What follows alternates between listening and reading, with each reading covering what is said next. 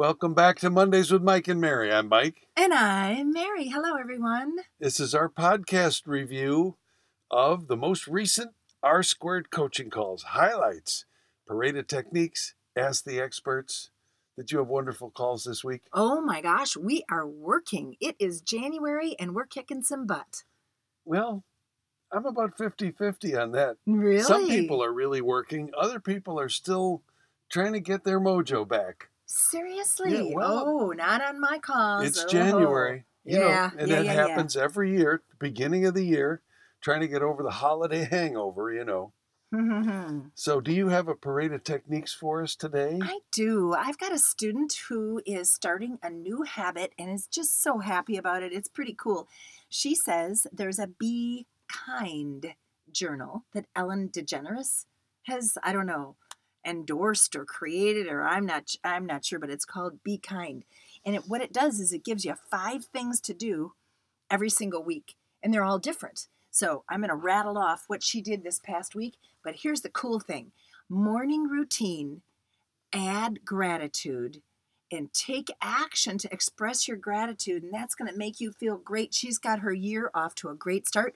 She was a top producer on her R Squared team, just rocking and rolling already. Here's what she also found time to do. She brought coffee and surprised someone with a cup of coffee.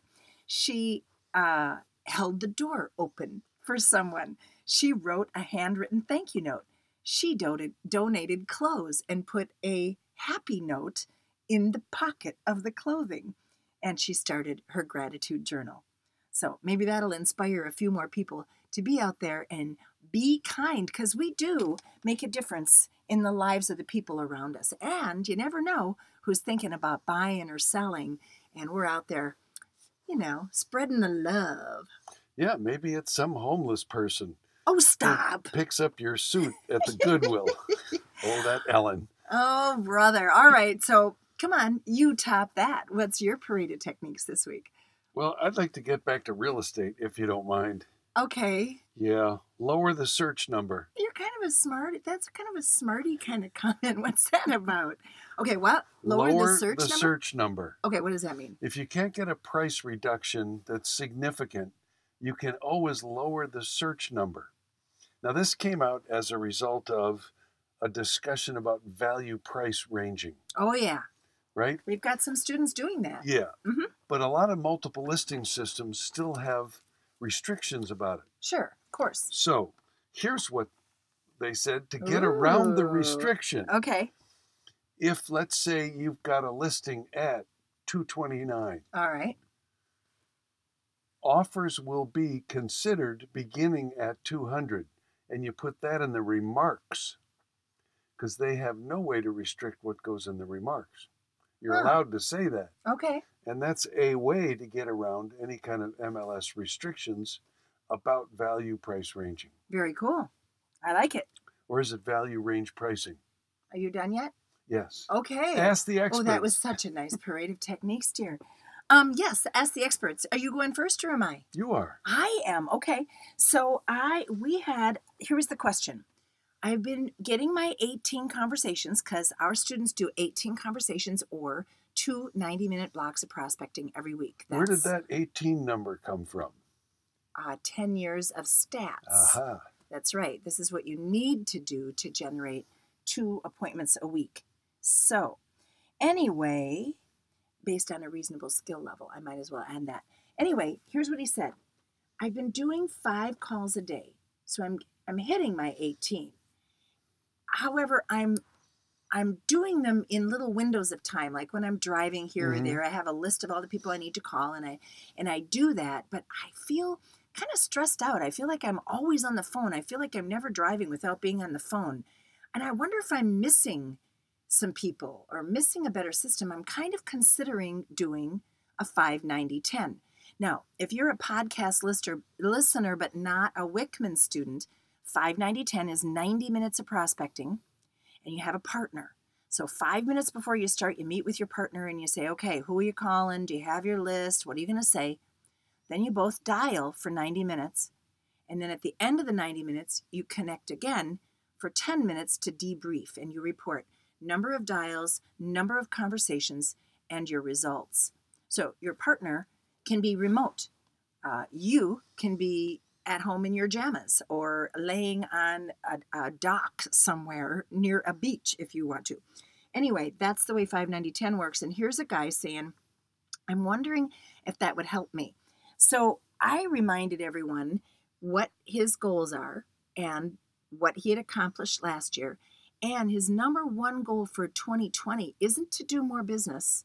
Michael, this is so cool because he's earning enough, doing enough. You know what he wants to do? Raise his average sale price. Sure. Right, because then you'll make more. Why not? Without having to do more transactions. And he is a little bit lower than the market average, and he is in an area that has some really good price ranges in him. So he got all kinds of great advice.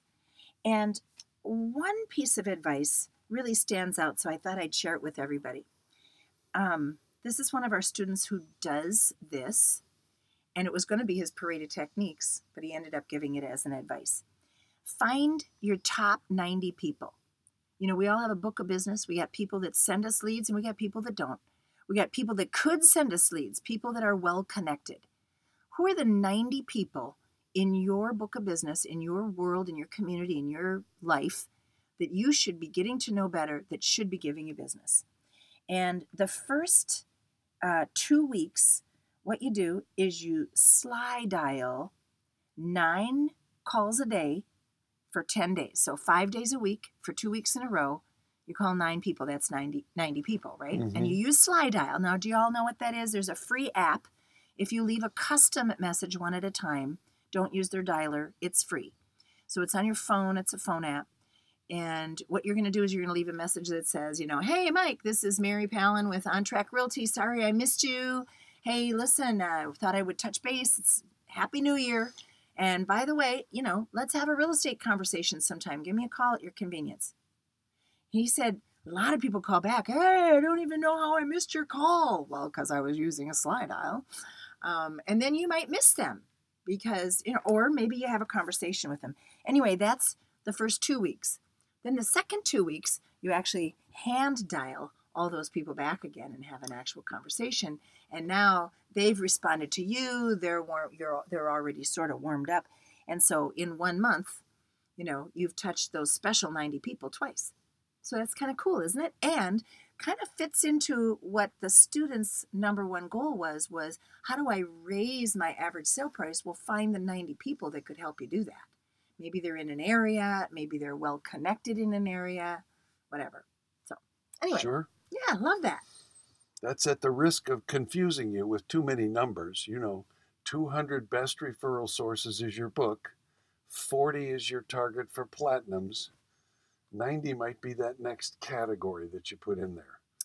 I was just passing along the Ask the Experts question, my dear. Nicely done. All right. What have you got? I find it ironic that we still call them dials. There should be another I word know. for them. Isn't it true? Yeah. Because Rotaries went out Dink, with dink. I don't know. What would that be? Model A Yeah, and right. Model T. Right. Yeah. Well, I had a really interesting Ask the Experts question. Oh, I can't wait to hear It's it. bizarre, something I'd never thought of before. Here's the question. I have 2 sellers who are really close to closing date. Okay. Like really close to closing date. And they haven't started packing yet. Oh. How do I motivate my sellers to pack? Because if closing happens and they're still in the house, the buyer owns all that stuff. What if the sheriff comes? So I thought it was a really interesting question.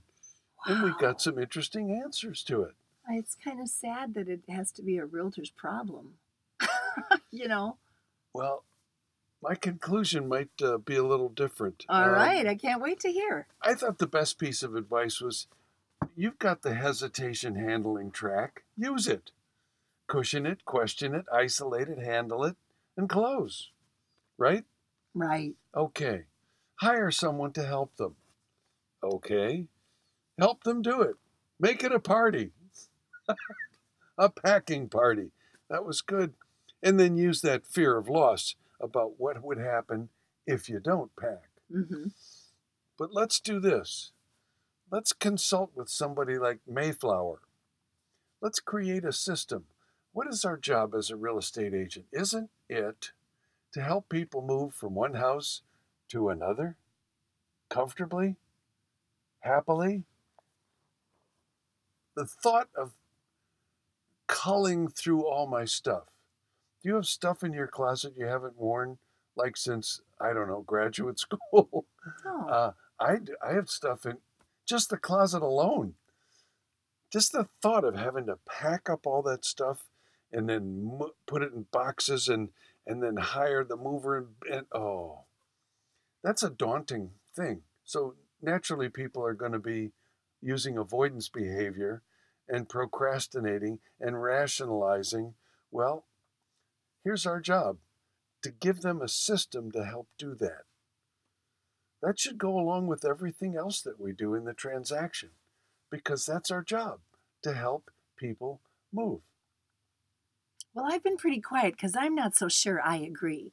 I had an Ask the Experts question today about a little old lady who should have been listing.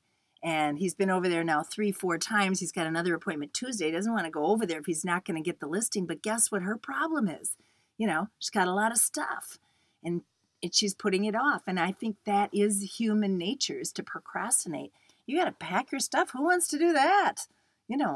But once you sell the house, you would think that conversation would be already Well, you'd have think. been dealt with. You'd think. But what if it isn't? And here's the case where two people, two different pairs of sellers, who are right on the heels of closing, are putting it off. They're still not doing it. So let's make it easy for people to move. And maybe because we do that, they'll remember us when they have the next real estate conversation with a friend or family member and say, oh, you should talk to my realtor. Wow, did she ever make moving easy? Yeah, well, I'm telling you what, if you're mine and you're going to go over there and pack or paint or anything else, I'm going to tell you to go prospect for listings instead. Okay, it's okay if we disagree. I know I agree with you on that point. Well, clean. But create a system that makes it easier for people to pack and move. Okay, and don't pay for it and don't do it yourself. Exactly. Says Mary. Yeah, You know, I agree with that. like Floyd says, it's not what you earn at the top line; it's how much of that you keep. So, just give it all away. My family doesn't need it. I love that. It really helped me be smart about my business decisions. And so, of course, as usual, we're both right. Yeah, and whatever you just said, don't ever forget it's all about net. It's not about gross. Yeah, that's the truth. Absolutely. Hey, thanks for listening. Glad you enjoy these podcasts because we love doing them for you. Thank you. Happy New Year!